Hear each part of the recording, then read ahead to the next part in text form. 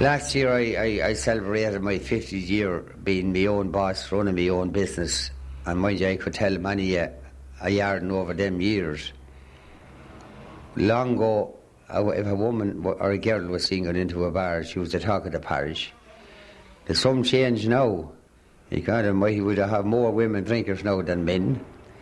And there's no remarks passed. But that's the change of times, of course. That makes all the difference. The change they have, their pound is as good as anyone else's pound. And they're able to hold the drink just as well. They're well able to carry the old jar, no bother to them.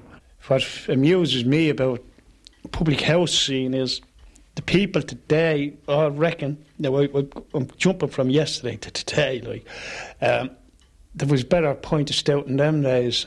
I don't know how it could be, because I remember the barrels of stout would be down the back, and to clean the beer lines, which were lead. It was a lead beer line in them days, and you pulled the pressure on yourself to pull the pint.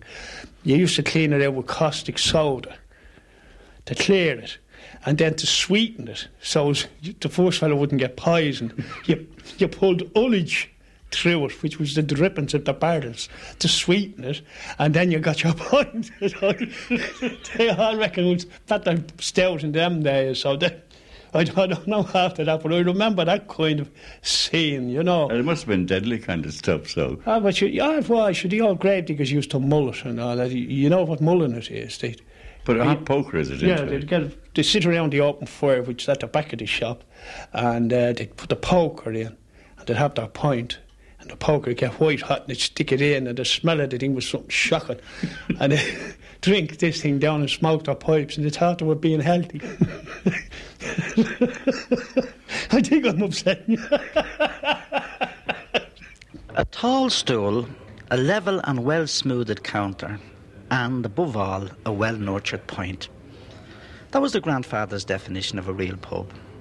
Never mind your mock-hued or ceiling beams, Dickensian ingle nooks, plastic coach lamps, carpets, buxom barmaids and all that nonsense. Stool, counter, pint. Say no more. No, the grandfather was a seasoned, thorough-paced 4 pints a night man, every night. He was a serious connoisseur, both of a good pint and a good pint's appropriate surroundings.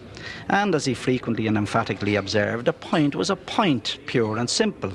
It required no highfalutin and overblown appellations such as the frothy nectar of the gods, the blonde in the black skirt, Uncle Arthur's heavenly brew, the tasty little priesteen, the little black lady from the Liffey side. All that sort of stuff. And all other such nonsensical bullshitteries didn't go down well with the grandfather. Similarly, he frowned upon cider sippers, crossword doodlers, mots, backslappers, young ones, barroom tenors, half-arsed comedians, political garglers, jitterbuggers and lounge lizards. Such messers and insufferable triflers were the course of any decent pub.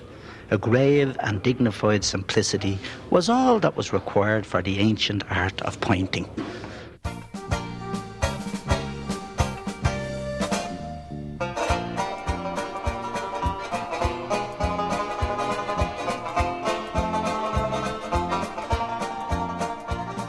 Vincent Caprani's grandfather is obviously a man who knew a good pint, and indeed, once a city pub gets a reputation for serving a good pint, the discriminating drinker will go there with his friends to discuss the merits of this particular one compared with the one down the road.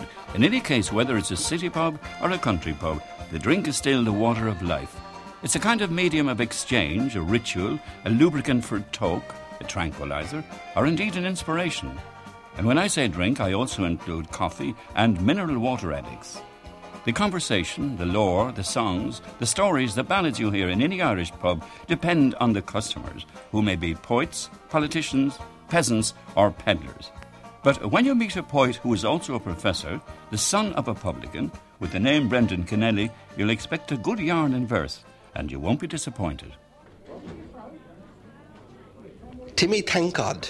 A respectable man, Maloney said, kicked the bucket when the weather turned bad. Timmy was named for the habit he had of offering thanks to the heavenly God every minute and hour of the day for whatever advantage came his way. If he sold a calf, he'd close his eyes and, lifting his face to the silent sky, say, "Thank you, thank you, thank you, God," and slip the money into his pocket. If a brown penny made him feel good, he'd storm heaven with gratitude. but he died at last in a winter's night, and I was there to lay him out. After he died, he was twisted and crumpled up in the bed. His mouth agape, his legs astray, his head hanging out over the side, limp as a fish on a river's bank. I straightened him up without delay and called his wife, May Nan, to have the boiling water ready to shave the black stubble from his face. May Nan was flying all over the place, worried to death after losing her man, who had always offered thanks to God for favours received. But to give it her due, she got the kettle of boiling water for me. With an open razor in my hand, I shaved the face of Timmy, thank God. "Sweet Jesus, Maloney," said May Nan, "you're one decent Christian man to put yourself out like that for me." "May Nan," says I, "'tis a privilege. Any man should have the pleasure of a last shave. And if you look at your husband's body, you'll agree that he's looking better already." She looked, and with wonder in her eyes. "Ah, he's better now than ever he was," she said. 20 years a younger man, and when he's rigged out in his habit, he'll be younger again, I have no doubt, but that he'll be as handsome as the day he married me." There and then, with May Nan gone out, I stripped my man balls naked to put his habit on. 'Twas made of the best material, the kind of stuff that'll wear well even in the grave, where fashion is not important for men and women. After stripping him, I got the surprise of my life. I could hardly believe my eyes. The naked corpse of Timmy, thank God, lay there before me on the bed. What rattled me, though, was that Timmy had got a small bag tied round his you-know-what. As neat as ever you'd wish to see, innocent as the flowers of May. Very delicately I untied the bag and looked inside. A feather would knock me on the ground as I counted out £500 in £50 notes. I looked at my man, dead as yesterday's love in the bed, and I thought, no wonder, Timmy, that you could be always offering thanks to God and finish your days pious and cute with a bag of money tied to your flute, grateful to God for life's poor dregs with the Bank of Ireland between your legs. But I'm not the man to find fault with you. Far from it. It takes every kind to make up the world of men, and I'll not say who's right and who's wrong so long as I've time for a drink and a song, because I am blind, oh Christ, how I'm blind, and ignorant of what the next minute will find. The next minute I called May Nan and gave her half the cash in her fist. I said, "Good woman, be grateful to Christ." I am, she cried. "Oh, tell me where it came from, though." May Nan, I said, "Be grateful for what God has given you, that's all you've got. That money is from the very source of life." "Oh, wishes," she said, "don't addle me. I'm a wife no longer, but a widow in black, compelled to suffer alone every knock and shock that life can offer." "Never mind," I said. "Although he's stretched and shaved and dead, your husband was a Christian man and will leave you enough to see you through." Her eyes were glad. "Maloney, you know, he was fond of his halfpenny, but in his way he was always thinking of me, maybe. And now I must plant him under the sod." "Ah, thank God," sighed the widow of Timmy, thank God. Well, Brendan Collier, that's not one you'd hear in a city pub, is it? Is it mainly down southwest? Well, Padraig, I'd say you would hear that mainly in Kerry and Cork and Clare and Galway and places west of the Shannon or south of the Shannon. But you hear stories in pubs everywhere. But I grew up in a pub, and these old stories that I put into a book called Maloney Up and At It were all told to me, every one of them, about wakes and weddings, football matches. Many of them, of course, having to do with the drink, and a lot of. Of course, drinking has changed a lot. In the 50s, when I was growing up at home and filling pints for fellas, I do remember things like drinking competitions. And there's a man down there still in my brother's pub in Ballylongford. His name is Young Ned Connor. Young Ned is only 72 years of age now. But he had a drinking competition with another man called Matty O'Mahony. And Matty won it, actually, in Conbroston's pub in my van. Conbroston was the famous old footballer. And they set out drinking one Sunday and into Monday morning, and one Matty drank 66 pints of Guinness, and the other man, Young Ned, drank 62. So that was the kind of thing, and it was talked about, and it was talked about with admiration. If you like, there's a kind of innocence about it, and that innocence was inseparable from the connection between the drink and the stories. Now, it's easy, of course, to underestimate any human misery that went with the drink, and you should never forget about that. But there actually was another side to it, a side of extraordinary gaiety. And with the gaiety went the yarns. And I do recall fellas sitting down about 7 or 8 o'clock in the evening, and maybe going on then until 3 or 4 in the morning. But on the whole, the storytelling went on, right through the night. And I often put down a pan of sausages at 5 or 6 o'clock in the morning for fellas after a night's drinking and storytelling. And as I say, that's where I got these yarns, which I've written about.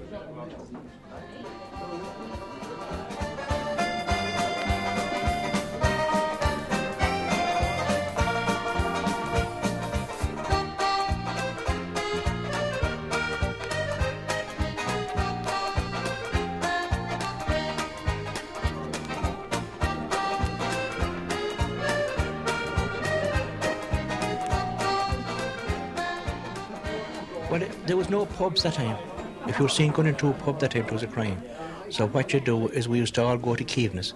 Now, it's 12 miles from Galway to my place, and we used to come in here to Galway. Now, we had the Astaire, we had the Commercial, we had the Hibs, we had the Hangar, and we had Sea Point, one of the finest ballrooms in the country. So that's how we used to spend the Sunday nights around Galway. And you'd have the girlfriend with you, that's all, and there was no such thing as a cup of tea after that. You wouldn't have the price, you were lucky enough to have the price of the dance, and the dance was 1 and 3 pence at that time, 3 pence tax, I think it was 1 and 3 pence was the price of the dance. So that's how we got on at that particular time. But apart from the dance then, where would you go with the girl? I mean, where would you bring her? Or would you buy sweets when you went out with her? In the courtship now I'm talking about. There was no such thing as sweets at all. The old way that we used to do it in the old-fashioned days was the first hay barn you come across on your way home. And if you didn't come across the hay barn, it was a cockerstraw or something. And you spend your night coat in there, and after that you went home. There was no such thing as tea or anything at all because they hadn't the price of it. So it was that was the routine that time. So that's the way I got on anyhow. The dance halls in them days had a licensed bar.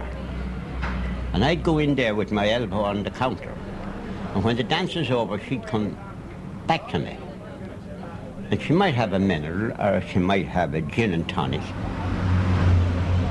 And when that was over, somebody might say, come out and do this dance. Gone again.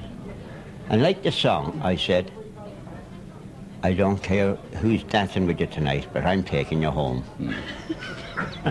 And you always did that, Joe? You always all took my home. life, yes. And enjoyed my life at that. But as you say, you never went far enough then to get married. No. But I'll tell you a little story that happened to me now. I was going to the nice girl, and we had to pass by my house to take her home.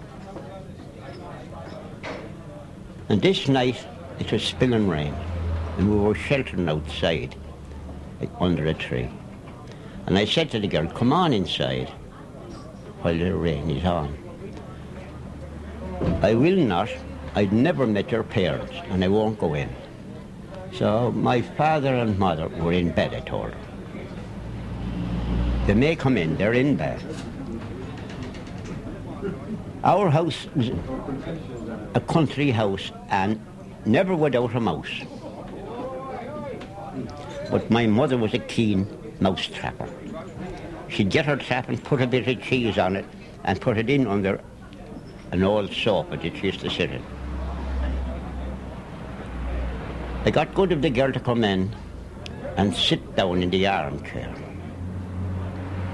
And I wasn't happy till I sat in beside her. With the heat of the fire and me bad intentions, I put my hand on her knee. And in them days, cashmere stockings and garters were the fashion. Got me hand and put it on her knee and under the garter. And she shoved back me hand and the garter went down with it. Me father says, Bridget, slip up. There's a mouse in the strap. Out me mother came and caught the two of us. That was the way I introduced me girl to her mother-in-law, to be. And it never happened. Not yet. There's one thing about a late marriage. It doesn't last long. Do you think that's a good idea? I'd like a little drink after that now. Apart then from yarns, Brendan, I mean, what about the topics of conversation, say politics, sex and religion? Were they, very common topics in the country, or were they for the yuppie pubs in Dublin? Well, of course, the range of topics in a country pub would be quite enormous. But on the other hand, it would be limited. Let's put it like this. You would very rarely hear discussions of abstractions or ideas or anything like that. But on the other hand, when they'd be talking about politicians or footballers or drinkers or fishermen or labourers or good workers, you'd get more ideas about work, politics, love and religion than you would from people who would be using an abstract language. The interest was mainly in football, and now I know some people say that football can be greatly boring, and perhaps it can, but it was never boring to me because it concentrated on the personalities of the people and the way they would talk. And the footballers themselves were frequently great talkers. I remember one man talking to me about sweat one night. He was a Kerry footballer, and he said, there's a terrible movement ahead now, he says, with all this showers and things like this, he said, washing the sweat off your body, he said. But of course, he said, that should go back into your skin, he said. That's what makes the skin tough. And he was going on like this, and he was talking about how he could make himself tougher for the next encounter. Now, again, what strikes you if you look at it is the kind of innocence and the mythology that they had about their bodies, how to get fitter, how to get tougher, how to bait the corkmen. And this sort of thing went on and on all night. Now, the other thing about the religion, on the one hand, you had this, this tolerance of it and this apparent observation of it.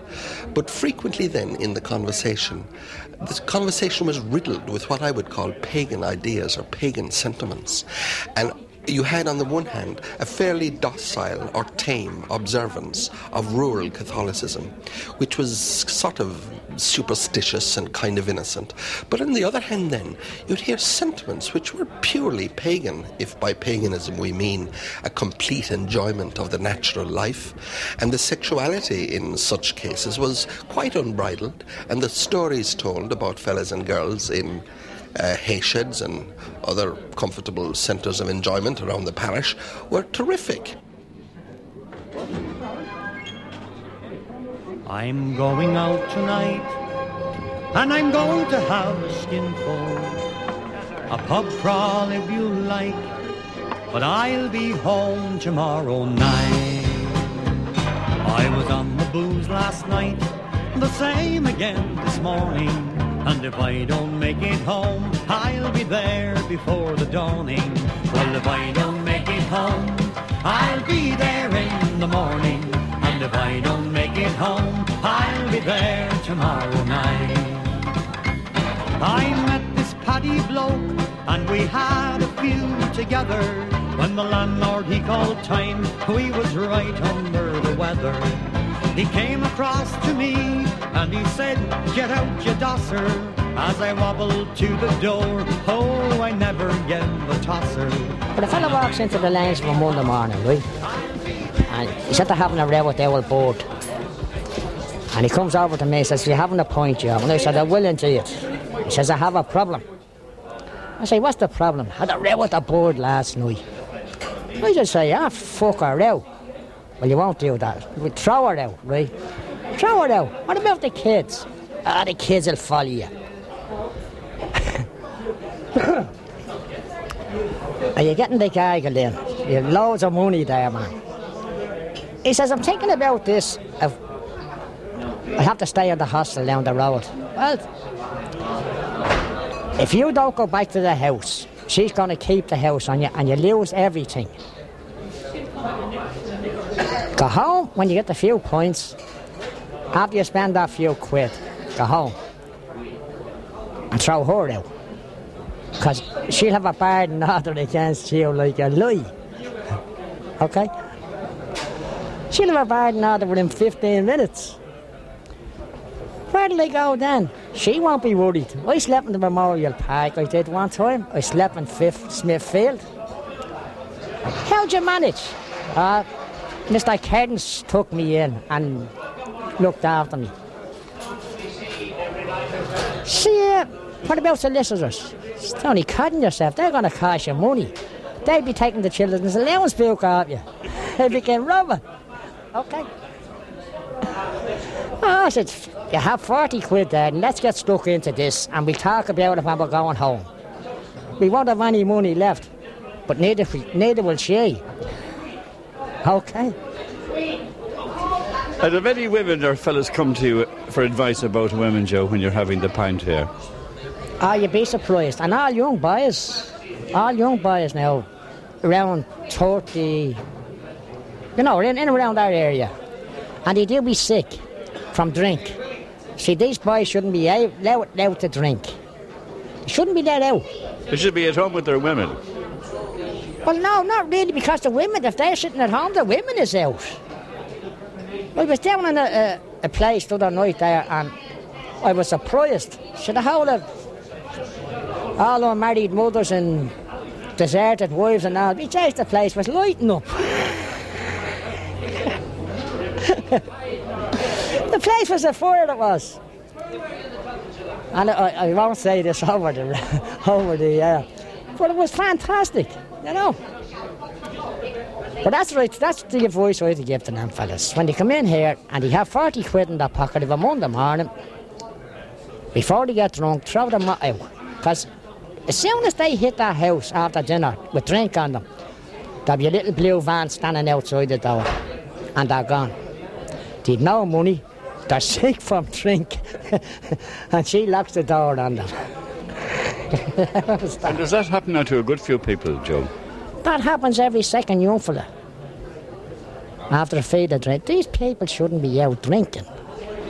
If you understand me. Well, Joe, you're very slow in that pint there, but I think I'll put another one up for you. No, should I keep me drinking and talking to you? There's a great appreciation for a good story in Dublin pubs. I heard one there the other day, I thought it was very good. I was down in Ringsend and one of the lads was telling me that a guy across the road, an unemployed man standing at the corner, sees a friend of his coming down the road with a greyhound on a lead, a very skinny, downy looking greyhound, and probably didn't want his neighbour, his friend, like to get ahead of himself, and he says, hey Jim, he says, where did you get the dog? And Jim says, I bought it from the Tinkers, the Knackers, and he says, yeah, and how much did you pay for it? And paid so much for it, and yeah, what are you going to do with it? He says, I'm going to race in Shelbourne Park tomorrow night. He chases you, and from the looks of it, you'll have no bother beating it. You know, and it's this kind of quick remark that you appreciate, and they're flown around the plate. They are a kind of, it's a kind of wit, I suppose, that grows out of the experiences of the people.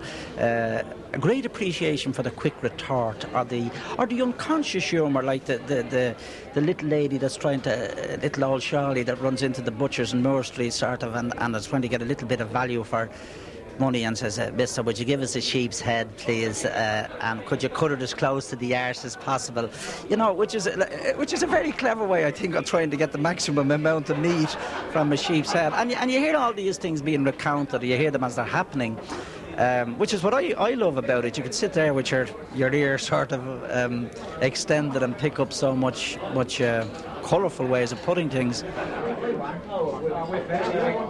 And of course, the great thing about these Dublin pubs is people wander in from all parts of Ireland, and you might meet an old jockey or a soldier or somebody who played for Home Farm or Waterford, and will tell you stories about football and about sport.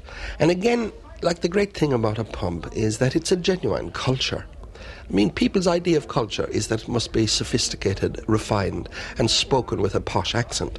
Whereas, I think the true vitality of culture is often smelly, tipsy, and outrageous, and full of opinions that are range from the fascist to the truly compassionate.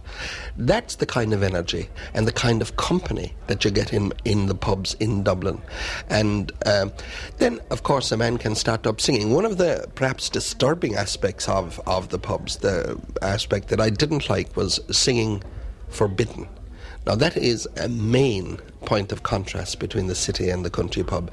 In the country you can start up singing any time at all you like, and any kind of song.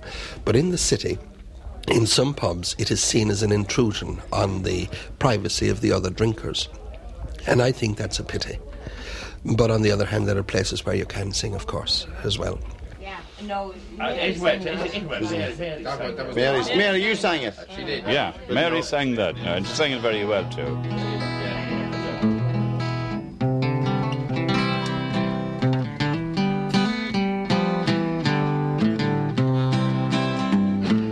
Johnny was born in the mansion down in the county of Clare.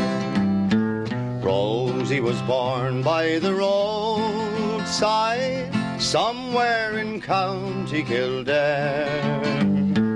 Destiny brought them together on the road near Killarglen one day.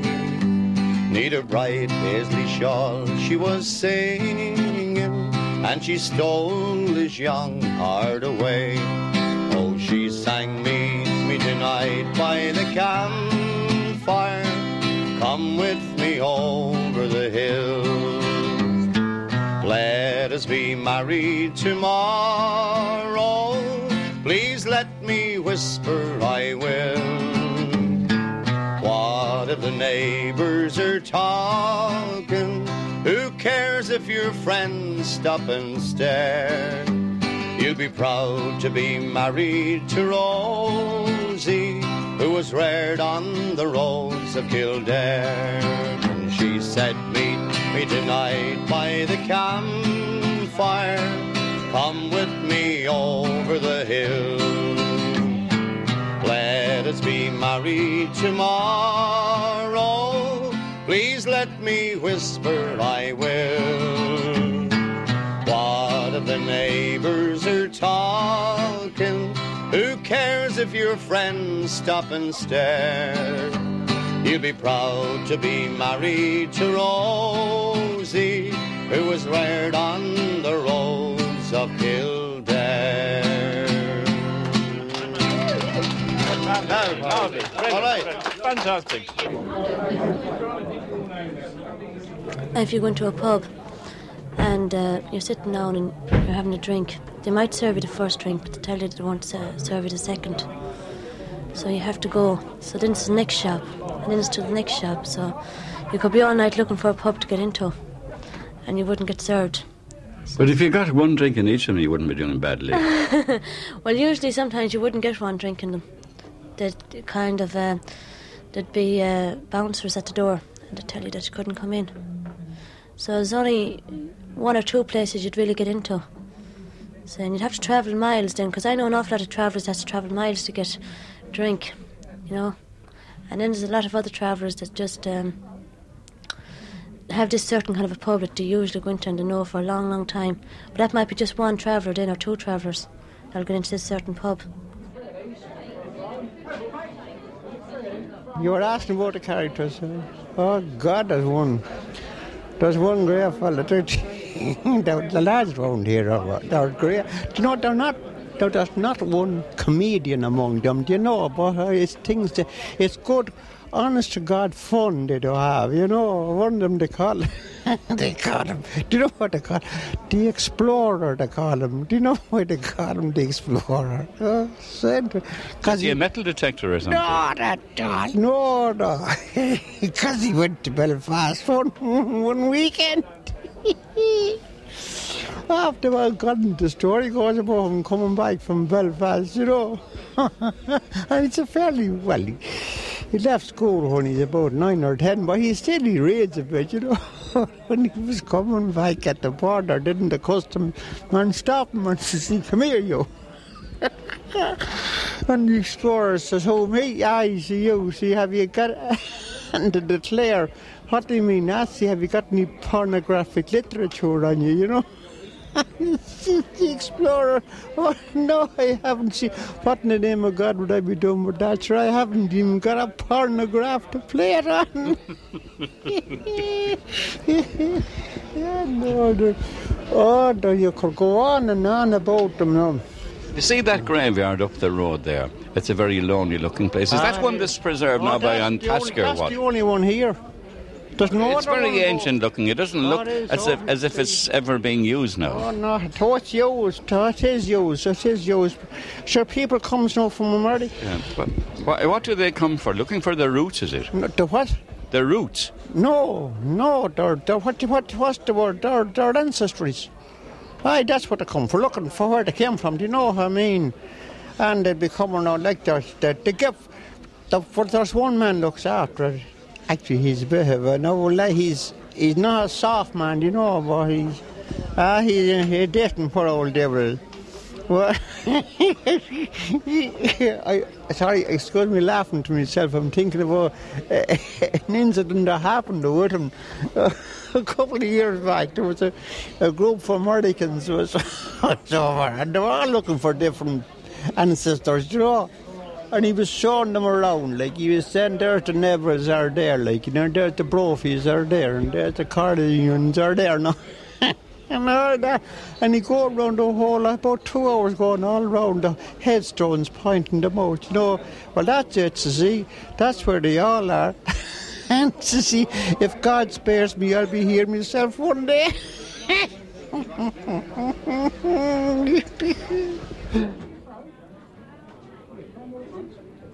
Ireland is going through a change at the moment where, if you like, people are committing themselves to material values and they have to live in a certain special kind of way that shows achievement, that you actually are making progress. And this in itself puts ruthless demands on people so that they are under pressure a lot of the time. Now, many of the drinkers that you meet in the city centre pubs are people who have opted out of that, and they are not under pressure, and they're determined not to be under pressure. And as you know well, there's no company like the company of an easy man or an easy woman.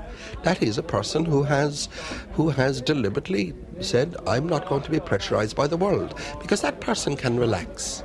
And one of the things that I will never forget about growing up in a pub and then going on to Dublin and meeting people in pubs in Dublin and in England and in America is that you tend to meet people who can actually relax and have a conversation.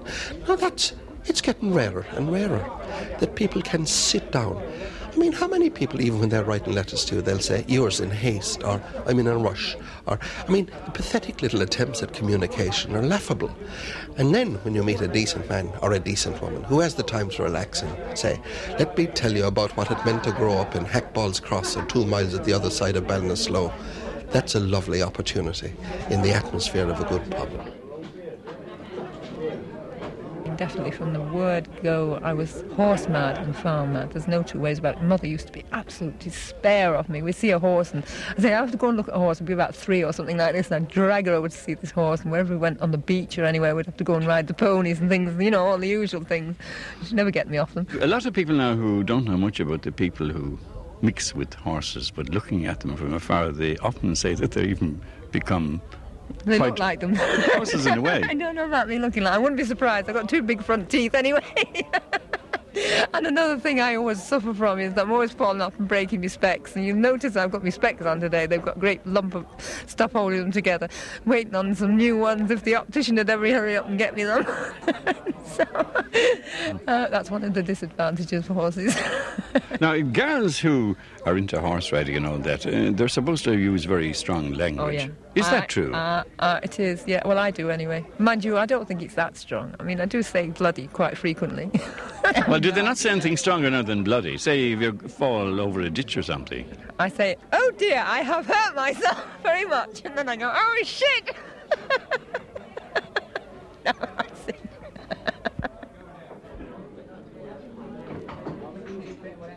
I do a bit of riding, but like Auntie Una's into this riding club thing, but I'm not a fanatic. I just go along the road and back again. What other things now do you like about down on the farm? Well, I like the sheep. I love doing the sheep. I'm really fond of sheep, especially lambing time. I love it at lambing time. You get a great sense of satisfaction when a ewe produces a lamb, and perhaps she might have had a bit of bother and you've given her a hand, and you just think that if you weren't there, he might have died. And it's great, that is. It gives you a real buzz. Well, would you wait up then during the night like a midwife? Yeah, I've done that a few times, taken it in turns with the auntie, get up at 4 in the morning, and sometimes you get some little sod who just won't suck, and you have to go out about 4 in the morning and give him a bottle or try and get the yolk to stand while he has a suck. But it's very rewarding, it's great, I like it. Now, suppose there's difficulty then in a birth. Is there anything you can do if, say, there isn't a vet nearby? Well, Auntie never gets a vet. Well, hardly ever gets a vet to a yo. She does it herself. She puts her hand in the yo, and she generally sorts out the legs and the tails and the heads and brings them out in the right direction. But it can be, the lamb can die if it's inside for too long and the yo is straining away. We had one there at Christmas. We were surprised the lamb lived because she was straining. He was a very big lamb. She was straining for a long time. And in the end, Auntie Una said, "Oh, better have a look at her." So she pulled out this yoke, and I said, "Oh, dead." And I went to pick it up, and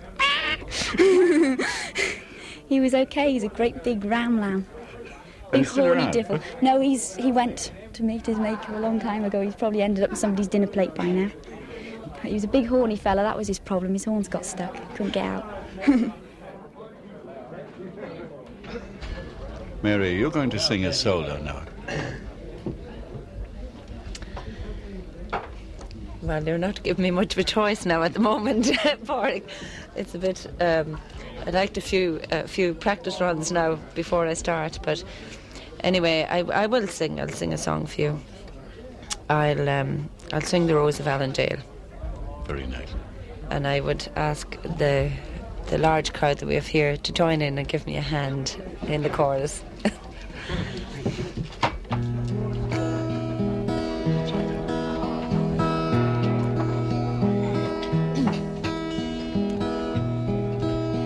The sky was clear, the moon was fair, no breath came o'er the sea. When Mary left her father's home and wandered forth with me,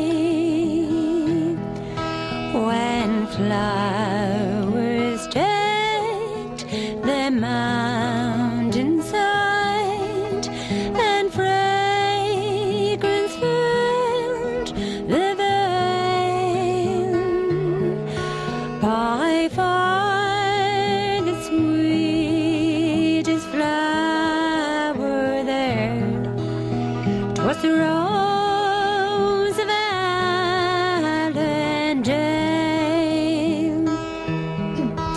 Sweet rose of Allendale, sweet rose of Allendale, by far the sweetest flower there, 'twas the rose of Allendale.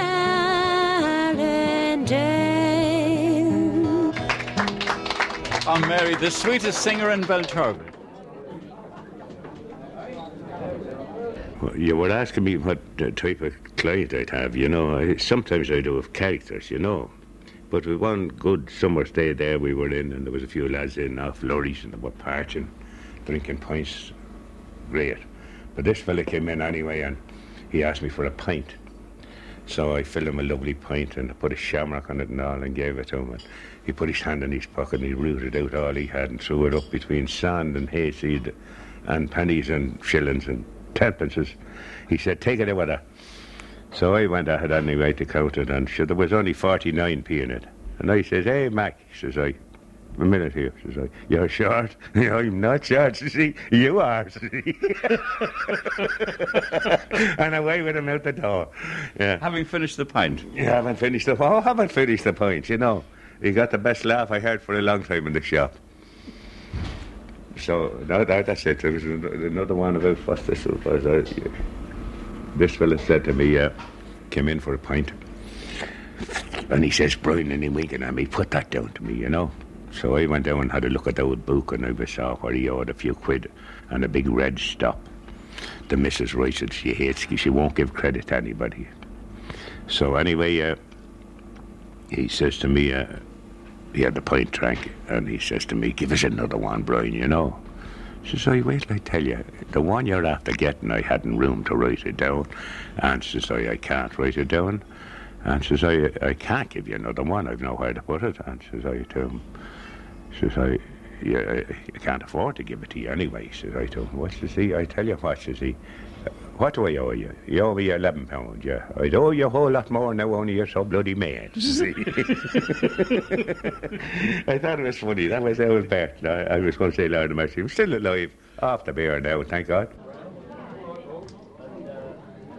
All I have now is one little dog. That's the only company I have.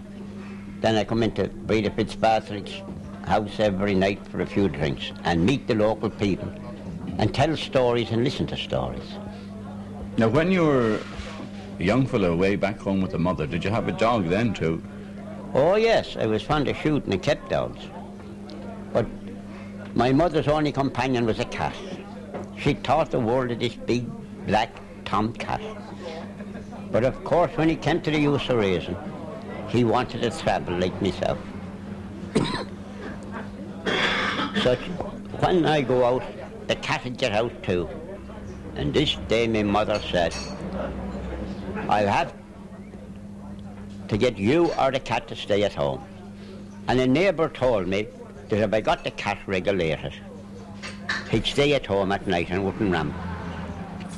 So I said it was better get the cat regulated. I put the cat in a box and started to Rossbray to a local veterinary surgeon. I asked him, would he regulate the cat? Certainly, he said, no trouble. I brought my cat in out of the box and put it up on a bench. And he gave it a few whiffs of chloroform. And the cat fell asleep. He said, hold it by the hind legs now. So with the purpose and the little pliers, he relieved him of his ornaments. He said, put him back in the box and he'll be all right again your home. I said, thank you, Mr. Burke. Out in the door I was going when he said, by the way, Chair, that's £1. And pounds were very scarce in my youth. So I had to cycle home without a drink, nor hadn't the price I want to go into Fitzpatrick's. I put the cat sitting at one side of the fire. My mother was at the other side, and I in the middle, with my head in my hands, half asleep. You're very quiet here, and so is the cat. Or what are you thinking of? Well, I don't know, says I, what the cat's thinking of, but I can tell you one thing. If the cat had his ornaments back and I had me £1, we could go into Fitz and have a good night.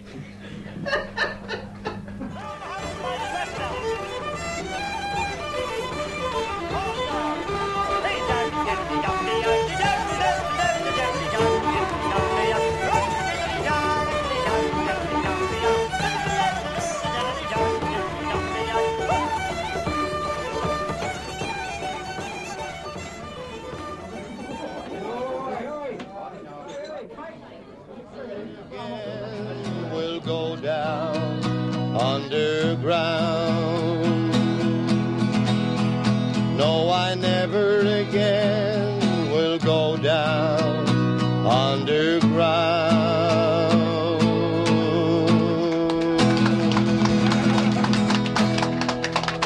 All right.